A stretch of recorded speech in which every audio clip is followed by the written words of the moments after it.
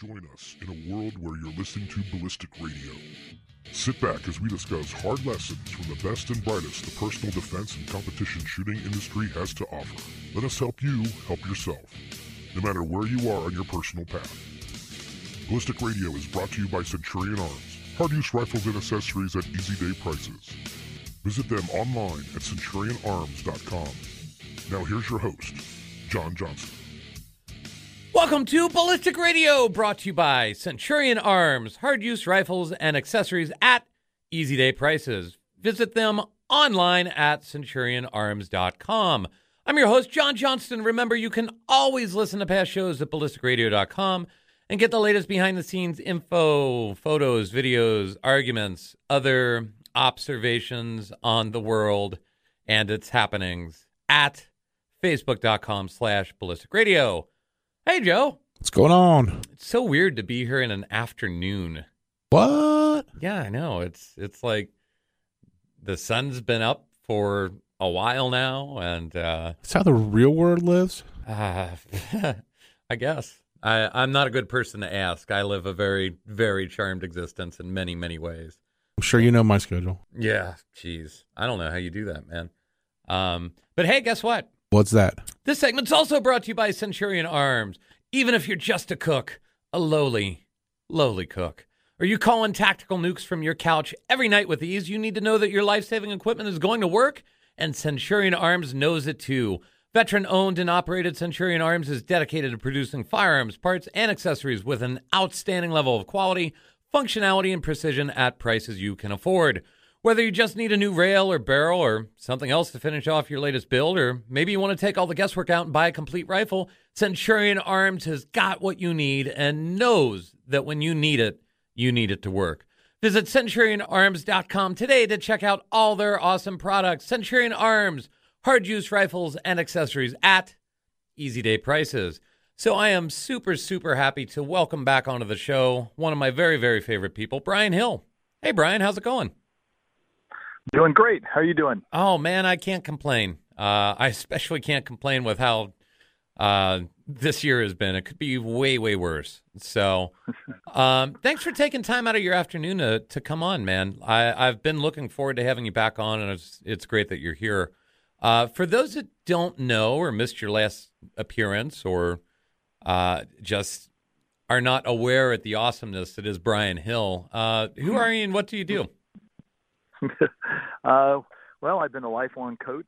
I started teaching in martial arts when I was 18, and I've run a martial arts school or done personal protection work pretty much my whole life. I've recently closed my mixed martial arts business, but now I'm doing shooting full-time and force readiness classes. I had a brief stint in law enforcement, which allowed me to direct traffic effectively and check people into the jail. So that was always helpful. And I primarily focus on the best way to help people reach their own goals and achieve what they want to. Right. So I was lucky enough that I got to observe a class down at the Complete Combatant, which is the company that you run. And one of the things that struck me, immediately, the class that I observed was a basic intro to pistol. So like, as you're imagining classes, this is the what end does the bullet come out of? Here's how you load the magazine. That very first step class, and the thing that was incredible to me, and I'm desperately looking forward to taking some more of your coursework because this one I just observed, but was how much information I got out of that class, specifically on how you communicate with people and how you teach people.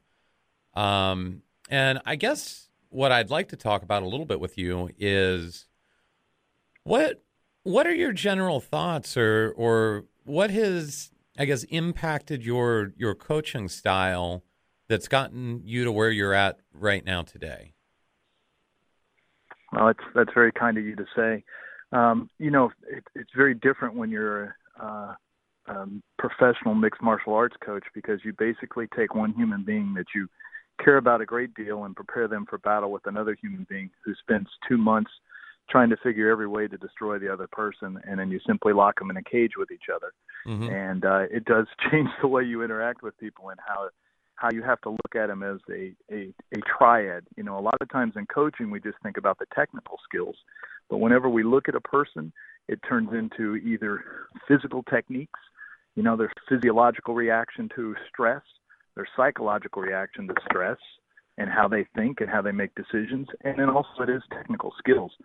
So one of the things I try to do is always make sure that I spend time with the person as a whole and really look at them and see how they pay attention, how they interact, what's really facing them, what's their challenge, and how they could get better at what they're doing and how I can help them in the best way. Right. So bear with me on this because I'm going to try and ask a question. I don't know a great way to ask it, so hopefully you'll get what I'm asking. But one of the things, so I'm a member in several different groups that are dedicated to instructors conveying information to one another about how they teach, right, and how they convey information. And I'm also very lucky in that I get to go many different places and take classes with other instructors, or, you know, something that is always very, very much an honor when it happens. I have instructors come to some of the coursework that I teach, and we talk about things like this. But I guess my question to you would be, oftentimes, especially when people are new to teaching, the questions they ask are very much along the lines of, how do I teach XYZ? And when I say XYZ, they try and, like, you know, for instance, one of the common ones is, how do I teach women? Or how do I teach men? Or, you know, something like that, where they're painting with a very broad brush. And in observing you and also in having conversations with you, it sounds like that you are just teaching individuals, and you're not, your schema is not set up for broad brush solutions to this. It's more of, like you said, an individualized approach. Yeah, you know, it's people are incredibly similar, incredibly different at the same time, and that's the hard thing about it. You know, we talk a lot in coaching circles about people learning in different methods. Maybe they're a visual learner, maybe they're an auditory learner, maybe they're a kinesthetic learner. But what I find the biggest problem with most coaches is they don't gather the information about the student. They may try to present their information in their most comfortable direction that they feel good in. So if you're a looker, if you like to see things, the moment you step out of your car to come to my class, your head's going to come up and you're going to look around and you're going to make eye contact with everyone. So at that moment, as a coach, I've realized that whatever I say to you needs to be visually descriptive, and it needs to communicate with you in the same way. If you're a listener, you'll usually tilt your head to the side, and your hand will be near your face, or your arm will be tucked underneath, because you're trying to concentrate on the words. And really hard eye contact will actually make the listener uncomfortable. And then if you're a feeler, which is much like my wife, you're going to get a hug, you're going to get a handshake, you're going to get a pat on the back, and they're going to make a connection. So with the listener, I'm going to really go into concepts and words that make sense to them. But with a feeler, I'm going to describe actions. And this allows me with each person to bridge the gap and to meet them so that while they're learning a new skill, they don't have to learn how to communicate with me. I'm learning how to communicate with them, and they can pick up the skill because I'm speaking their language at the same time.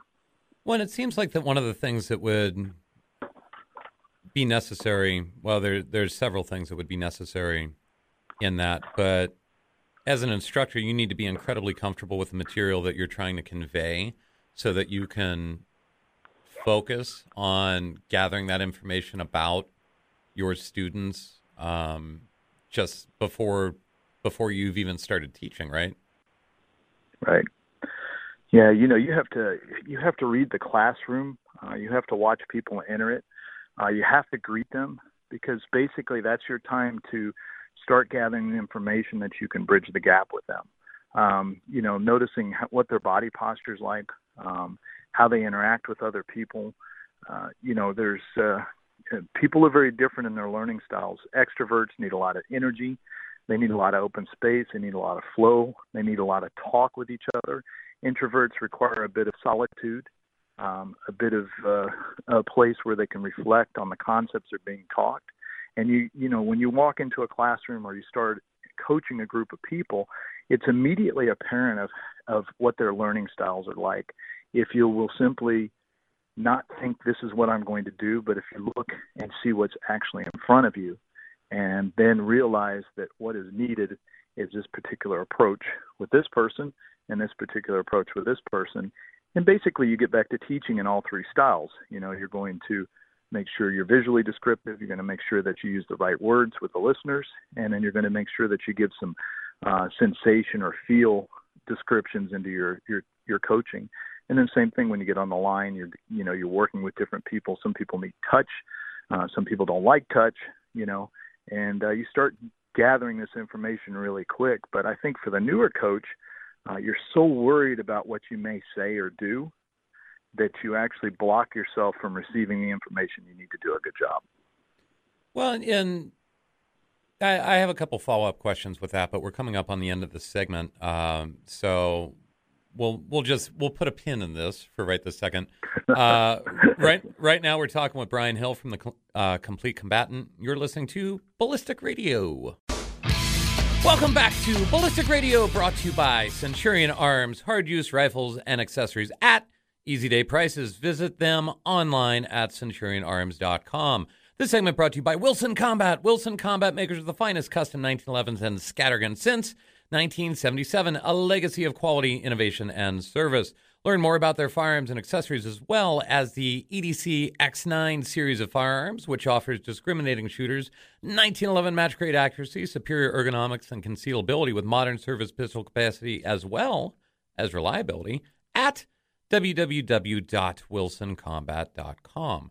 So we're talking with Brian Hill from the Complete Combatant, and, you know, before the break, you had sort of said that newer instructors especially are so concerned about what they're going to say or how they're going to say it that they miss some of those, I guess, context clues about the students that they're dealing with.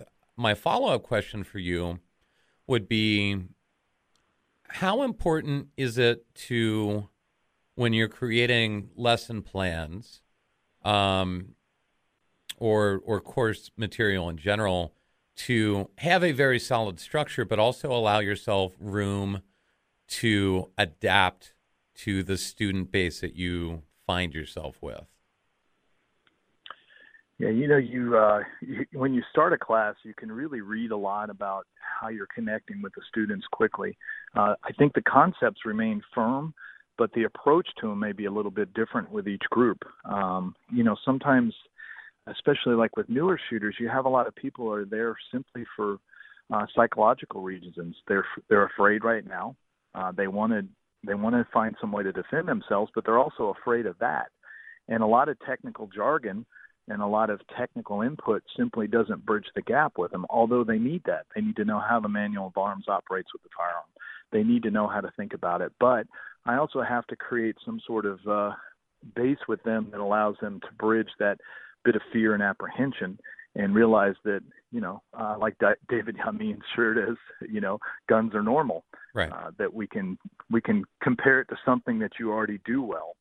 And I find with students, if you simply ask them the right questions, they'll provide every bit of information you need from them. And, you know, coaches sometimes supply the answer to the question in their own mind. But if we just ask someone, why are you here? What is your interest in this? And then listen to what is said, or especially what is not said sometimes, which is even harder. You know, that they don't make eye contact with you, that they close off their body, that they're really concerned about this. Then that allows us as coaches to reach out to them. I think it's incredibly important to be empathetic as a coach. You have to put yourself in the other person's shoes. And the longer you teach, the harder that gets to do, because, you know, as you become a subject matter expert, then you have a lot of these answers, and it becomes very commonplace to answer that. But one of the reasons I still teach basic classes is because it reminds me of the most important gun owners out there is the ones that are just coming into honing the gun. And I remember my first lesson, and it wasn't stellar. You know, the guy did a good enough job, but I want to give them the best lesson they've ever had, and I want them to have some time with a coach that actually really wants to connect with them and can possibly help them make good decisions towards their future goals in shooting. So what do you think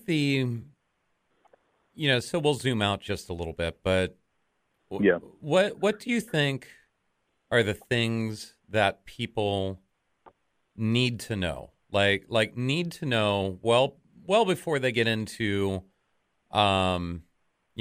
which flashlight technique do I want to use in a low light environment, or what are the strengths and weaknesses of, strong wall CQB techniques compared to opposing corner? You know what I mean? So what are the foundational things that every first class should include? This is really simple, and I say it all the time on the range. You need to know how to safely handle the firearm so you're not a danger to yourself and others.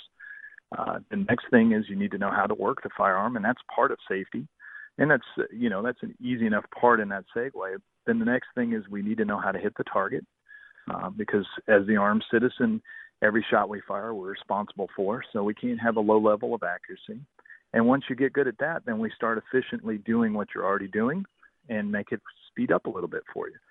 So handling the firearm, approaching the firearm, thinking about it is really, really important. And even at some of the, intermediate levels, we see a real lack of proper gun handling techniques. Yeah. I had a guy come to the range the other day, and I asked him about his optics, and out comes his gun out of his pistol. Show me. I was like, whoa. Yeah. I had that recently as well. And they want to show you, and they're excited, but nobody had ever told them. So I made sure that right there we slowed everything down, and I said, I'm going to give you some information, and I want you to really think about what I'm going to say to you. But, if that gun's not going on target, I want you to keep it in your holster. And he said, well, I never thought about it like that. And I said, well, your holster is your safety mechanism. It protects the trigger, and it's going to allow you to carry it around. So we don't need to unnecessarily handle the gun. And the thing that I put home to all my students is that I'm probably in the most dangerous category of firearm usage, because I handle firearms 40 or 50 hours a week. Mm-hmm. So it's really easy for me to make a mistake because I have a high level exposure, and I'm also at the point where I feel like I'm pretty competent. And we find that people, once they feel like they're doing a good job, then they stop paying attention to it. So I believe it was John Farnham said, if you didn't have an accident, you're on the way to one. Mm-hmm. We have to be incredibly safe and careful and explain it to other people. But if you approach them and say, hey, put that gun away, you're not doing a good job with that, we shut them off really quick. Right. Because we didn't know either. At Right. some point in our careers, we did something really, really wrong or really crazy with it. And, gun handling is, go to any gun shop and just watch it. It's horrifying. Well, and what's interesting to me, so one of the coursework that I do is, and we could have a long tangential conversation about like what is intermediate, what is advanced. And I don't want to do that, but it is certainly billed as an intermediate to advanced class, which, the assumption is there's a certain level of proficiency before you show up to this course. And I've had multiple times now where, before we ever handle a firearm, I give two things that if they happen, you will be done handling a gun in the class. You don't have to leave. You can stay and, gather as much information as possible. But I don't feel comfortable in the student's ability to follow instructions in a way that is safe, right? And the number of instances where I've gone over those two things multiple times, and then had people verbally repeat back to me in front of the class what the expectation is, and then for whatever reason, someone's poor habits are ingrained so deeply that even after that, they still, make an error in judgment. It just goes to show like how important building those safe habits are into everything that we do when we have a firearm in our hands. Yeah, it's always been interesting to me. Nobody hands you a knife and says, "Don't worry, it's dull." Mm-hmm. But we hear a lot with firearms, "Don't worry, this is not loaded," and there's kind of a checkout process. And then if we go back to the triad of technical skills, physiological responses and psychological responses.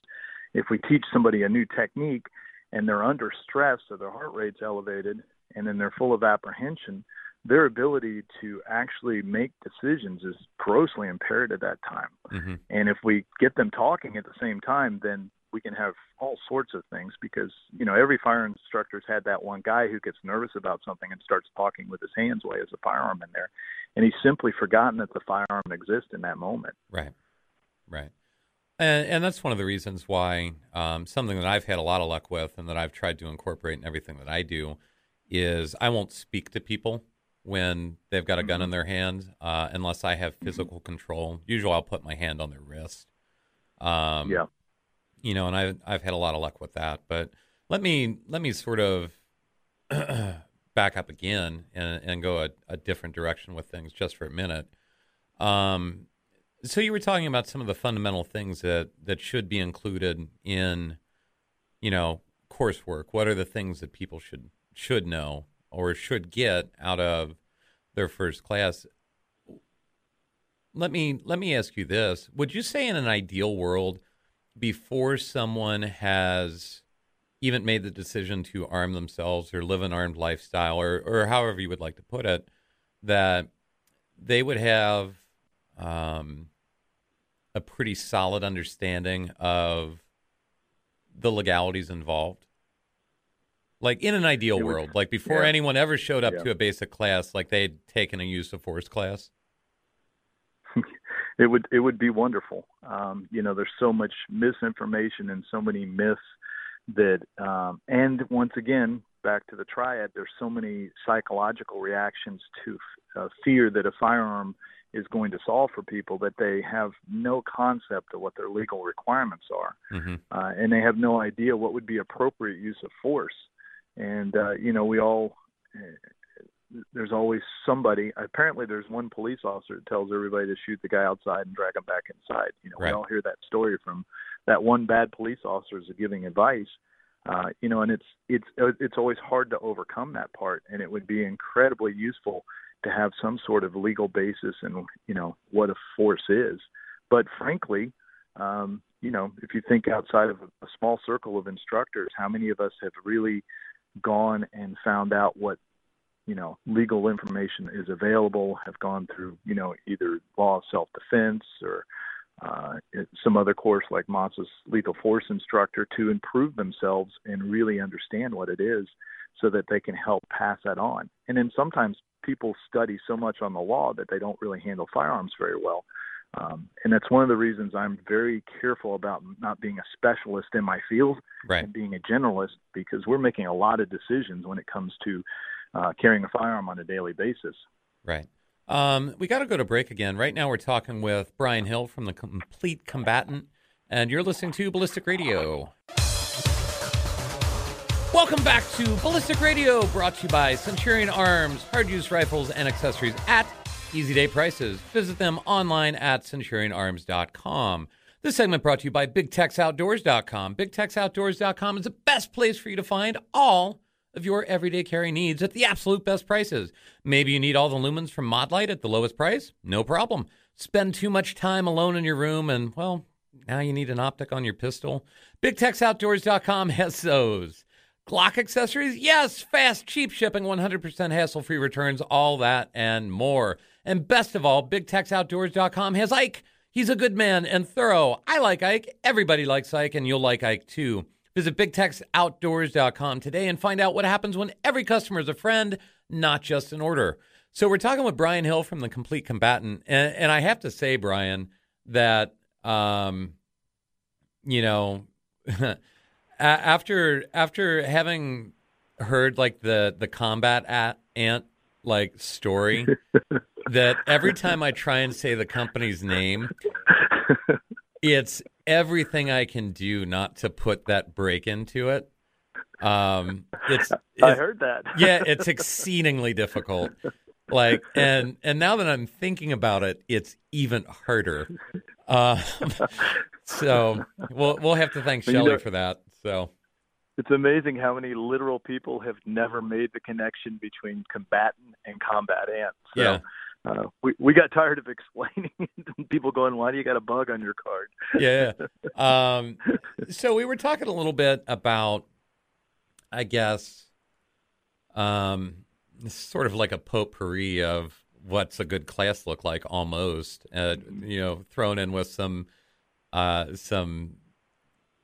tips and tricks, I guess, for people that are starting to teach. But so we were talking about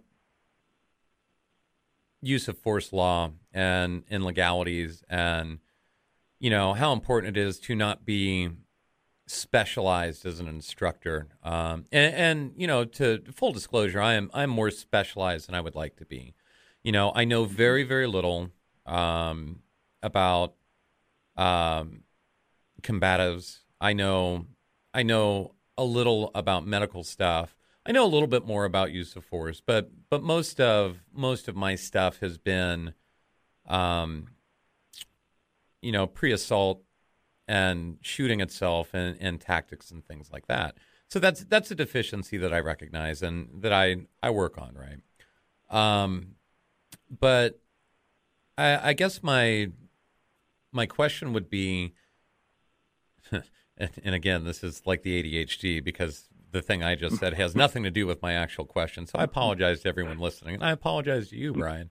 But going back to the legalities and the use of force thing, what people don't seem to understand is like how incredibly nuanced that can be in regards to, maybe someone has the ability to harm you, maybe someone has the opportunity to harm you, and maybe you're even in jeopardy, but there are things that you can do unknowingly ahead of time that are going to make all those things not matter in the eyes of the law, as far as the preclusion phase of things. And it seems like people miss out on that, yeah? Yeah, you lose your innocence by being an aggressor. That's one thing that people really have a hard time understanding. If you start the fight, you have to actually be able to withdraw, and not a strategic withdrawal, but you have to be able to withdraw and reestablish your innocence. So if you're carrying a firearm, you have to be incredibly careful how you engage in things around you. And I think for most people, especially when they get a concealed carry permit, they feel the heavy responsibility of that, and they tend to be more law-abiding about it. But it's incredibly important not to have, you have to get control of your temper. Yeah. You have to be careful of road rage. You have to be careful of what situations you insert yourself into, because it dramatically changes the nature of a conflict if you bring a firearm into the middle of an argument. And that's one thing that's really tough with people. And then, of course, proportionality is really hard with a lot of people. Right. What is a proportionate amount of force for them to use? And, it's one of the reasons we teach a pepper spray class, because we think it's just as important as a firearm. Yeah. Well, and so the other thing, too, and I don't want to get into the specifics of the case because it's recent enough that not all of the information, I suspect a lot of the information that's publicly available is not accurate. But essentially, an individual at a very public place, you know which one I'm talking about, but I want to try and dance around it a little bit. Again, because I don't want to be irresponsible in what I'm talking about. But from a legal perspective, it's actually really intriguing. It's a tragedy all around, but it's still intriguing. And essentially, all of the elements of, that guy needed to shoot in that moment, or he was probably going to die, or at least he had a reasonable belief that he was going to die. But the fact that he was there at all is going to be incredibly problematic from a legal perspective. And there's other things attached to it. And, anyone watching the news when they listen to this will probably be able to figure out which one I'm talking about. But, sometimes, especially in public, and especially with how the world is right now, you can be right and awfully wrong at the same time. You know what I mean? I do. It comes back to Claude's pre-need decision making. Yeah. You've got to make good decisions in advance. And any time you put yourself in a bad situation, you're going to make reactive decisions. And then it gets much harder to articulate and authenticate why you did what you did. because people are going to judge where you're at and what you did instead of, is it under the color of law?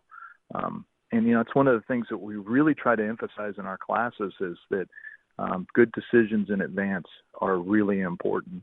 And, bad decisions that are reactive just continually cascade into a worse effect. Yeah. And how important it is to think ahead, simply think ahead. Because that's what personal protection is anyway. That's why we're carrying a gun. We're thinking ahead with life-saving equipment. Yeah. Well, and it seems, too, that and I've been beating this drum over and over again on recent shows because I'm noticing this trend that is incredibly concerning to me. And, and I think that, I was lucky enough to have the opportunity to talk about this with William April before he passed away. And I think that, with the way the world has been this year specifically, so this year has sort of created, for lack of a better word, this tension. And William called it this sort of ambient violence that's floating around where you're not necessarily concerned about the typical violent criminal actor. You're concerned about just violence that is floating around in the air, for lack of a better word.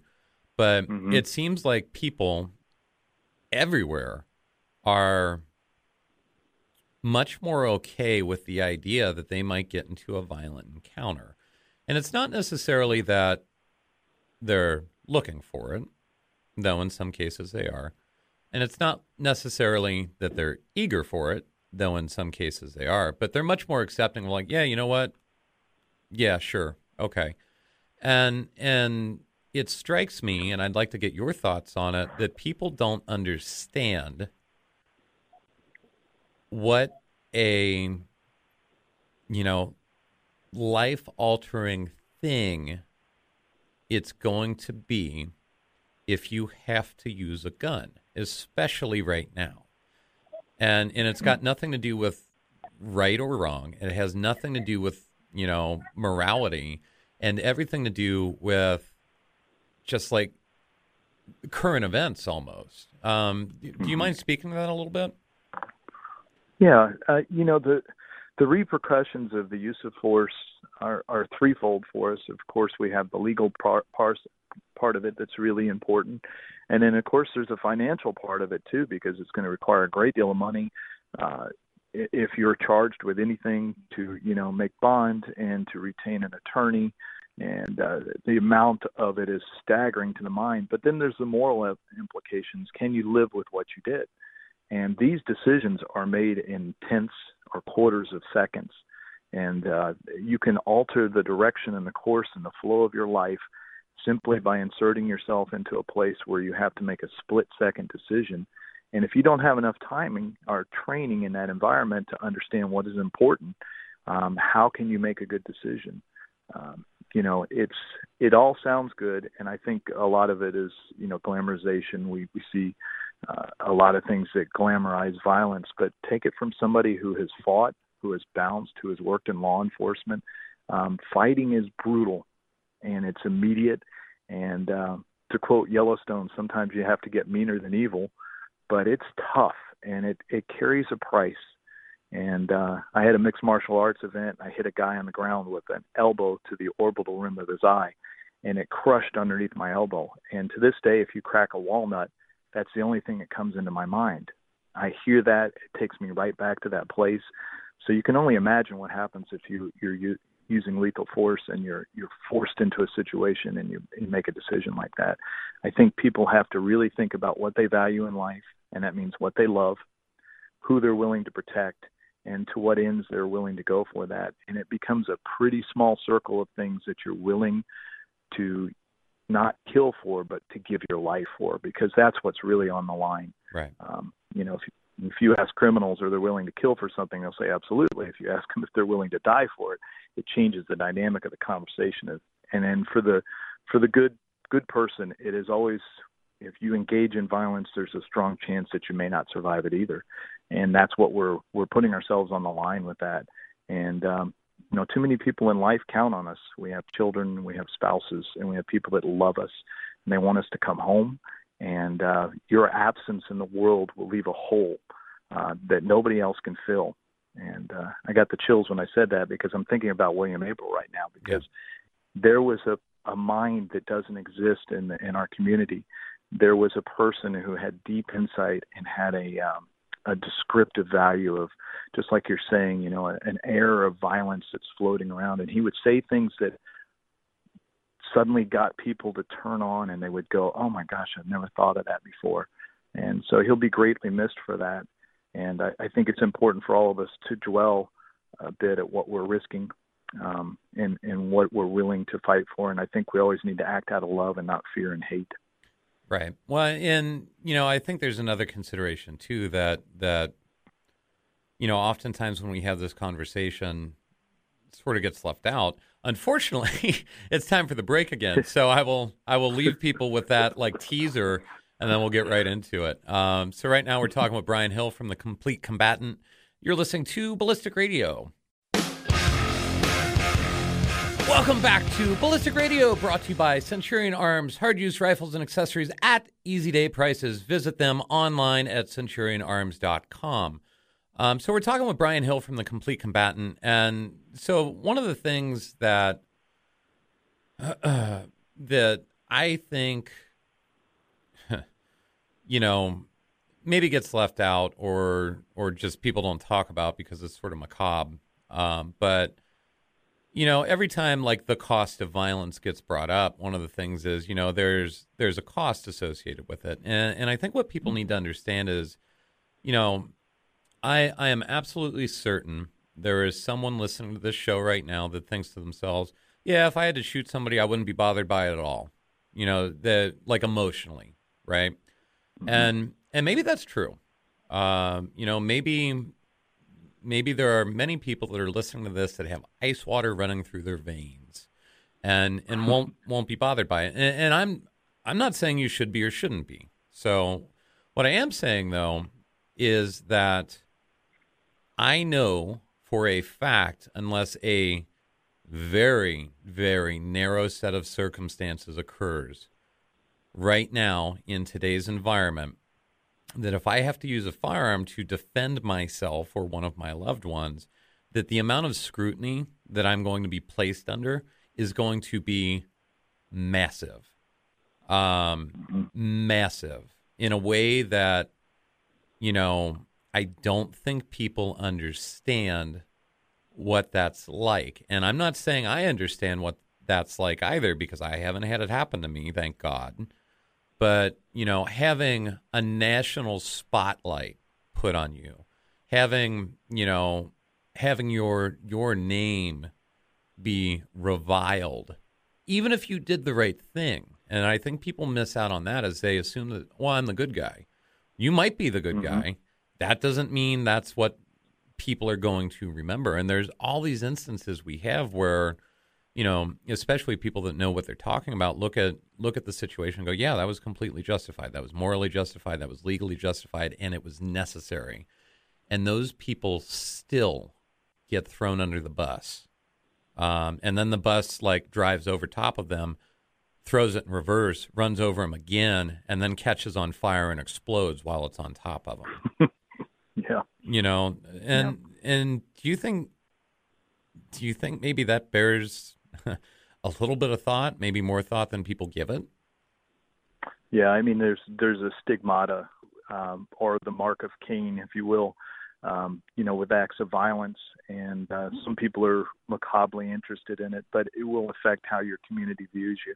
There's no doubt about that. We have enough, stories of people's lives being just destroyed by people that will judge you for your actions and find you guilty before all the facts are known. And you have to live with that, and it'll affect your children, it'll affect your wife, it'll affect whoever's in your life.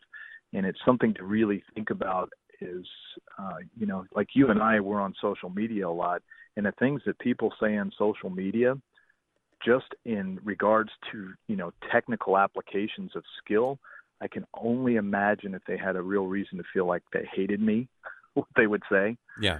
Because and it's hard to take sometimes, it weighs on you. And I can only imagine what it'd feel like if the whole world was turned against you like that. it would be a very isolated place, and it's going to take a toll on your life. There's no doubt about that. And if it doesn't, that would be also horrifying too, because you're not feeling anything anymore. And I know my experience is with most people I train, they're just good people that want to get home safely. Yeah. And, protective service detail, if you use your firearm, you failed. Yeah. We got to emphasize the soft skills. We have to use threat detection. We have to understand how we're being selected. We have to make sure we're being deselected. We have to give ourselves room to maneuver. We need to live in the future a little bit so we have time to do a better job. And that's what training's about. And the good news is if you seek out good training, you're probably never going to have to use it, because it puts you in a position of where you start to deselect yourself by standing up straighter and paying attention to your environment and being better. And I would hope people would understand that this is something they want to avoid at all costs, but also to be prepared for in case it does come their way. Yeah. Well, and, an interesting thought exercise, and I would like for everyone listening to, do this thought exercise. Would you want everyone or the vast majority of people in the country to know who you were? Not for a good reason, not for a bad reason, but just would you want that? Would you want to be recognizable, period? Like, think of like celebrities and like how that impacts their lives. And I know it's hard to imagine sometimes, but they're people too, and clearly it takes a toll when you look at how many of them just have incredibly messed up lives, right? And, and that's for like good stuff. Like people know who you are for something good. And people knowing who you are for something that is seen as bad, like I can't even comprehend that fully. We're in the last segment of the show, and we're sort of approaching the end of everything. What, especially right now, and I know you've talked about like the soft skills and just avoiding things, but what would you say, for the instructors that are listening, what should they be emphasizing right now, maybe that isn't readily apparent, or what would be something that you'd want to remind them of to focus on in their classes, especially with the number of new gun owners that are sort of entering into things? I think, as coaches, as teachers, we're also people that can direct people to other sources of information. It's very important to cite your sources when you're giving information in class, so you avoid what Tom Gibbons says, that 80% all facts are made up on the spot, Yeah. And make sure that everybody that you give them a direction, because it's happened to all of us where somebody says, hey, you really should go take this class, or you should seek this information, and here's some reasons why it might resonate with you. If you can't do it yourself, make sure that you actually, have a list of attributions on your page of things that you say or people that you've learned from. Make sure you have a list of resources that would be broader than just the basic skills of shooting, and try to engage the student in the totality of events instead of the technical skills alone. And that's a really big request, but it's necessary, because what we are doing is incredibly important to somebody somewhere, and it's going to make all the difference to them. And you only have that one chance to make that connection with them and to get them to think a little differently. And I think that's really the coach's job, is to open your mind to the possibilities of possibility. How can I get better at things? What do I need to know? What am I missing right now? And then you go from the teacher to the counselor or the advocate, because that's what we do, is we advocate for people's success. And, a short entry-level class can't do that, but if you carry yourself in a professional manner and you act like a teacher and you cite your sources and you give them information to follow up on, and you engage them with questions and listen to what they're saying, I think you'll have a really different experience in the classroom, instead of just pouring out technical information and hoping it stays with them, because our attention span's about 15 or 20 seconds. Yeah. And then it recycles each time. So some of ours is very less, limited Brian. Opportunities. Yeah. Well, it seems like too that, and I think I don't know this is true, but I have run into this, that it's massively important if you are wanting to do this well and wanting to do it seriously that you yourself keep trying to grow as a coach, instructor, teacher, whatever label you want to give yourself. Wouldn't you say? Yeah, my Stoic quote of the day that popped up was, "If you're not embarrassed of who you were last year, you're not learning enough." Mm-hmm. And I think that's where we're at. You know, you've always got to be growing. How many times have things changed just for the two of us where we get new information and you're like, boy, I really was off base and I have to change and I have to learn and I have to grow. You know, as a martial arts instructor for 4 decades, you can only imagine the amount of crazy change that happened in my life from, you know, very mystical style karate to the UFC coming along to really sports performance now and having fighters that really take nutrition and sleep and everything seriously. So know that you're going to change, know that you're going to grow. Well, and also too, I think that, and so this is very personal for me, but when I say grow too, I'm not necessarily saying, hey, go and take more classes to learn how to do more stuff inside of this, which I'm not saying you shouldn't. In fact, you should. Mm-hmm. But like making a concerted effort to just be a better person on top of everything. Like that's something very near and dear to me right now.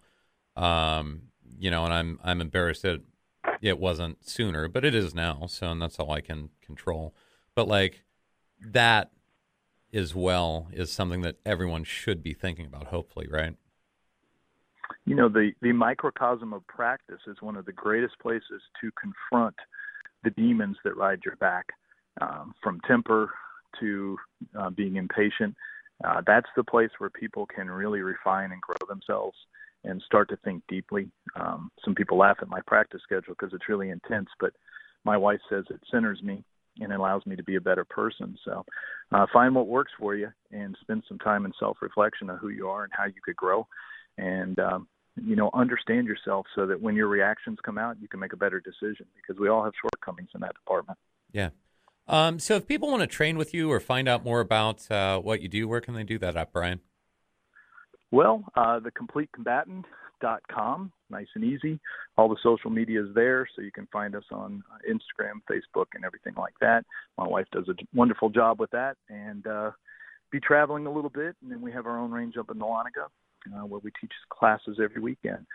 So we've kind of lowered our round count since 2020 has been a little rough on the ammo market. And we're working people in a little more depth of dry practice and helping them make better decisions and trying to broaden our curriculum a little bit to give them a better value with fewer rounds. Sweet. Well, I will say this before we go. If you're listening to this and if you're thinking about where you want to go take a class, I can say, you know, and not that I haven't seen amazing instructors, because I've seen quite a few amazing instructors, and there's quite a bit of value of taking those classes too. But I can genuinely say that if someone like held a gun to my head and said, who's the best instructor that you've ever seen teaching this stuff, your name would probably be the one that popped into my head first. So for the listeners, if you have the opportunity to go train with Brian and Shelley, I cannot recommend that enough. So unpaid endorsement there. So thank you. That's an incredible statement. You've lifted my spirits with that. And, we'll continue working on it and try to get better and better. But thank you very much. That means a lot coming from you. Yeah, no worries, dude. You earned it. I'm just pointing it out. So anyway, thanks so much, Brian. I appreciate you coming on the show and talking to everybody today. It was a pleasure. All right. As always. Yeah, thanks, man. Hey, make sure you check out our website, ballisticradio.com, like our Facebook page at facebook.com/ballisticradio. And hey, keep leaving those 5-star review on iTunes if you think we've earned it. It really helps us out. Thanks for listening, everyone. As always, be safe. See you next week.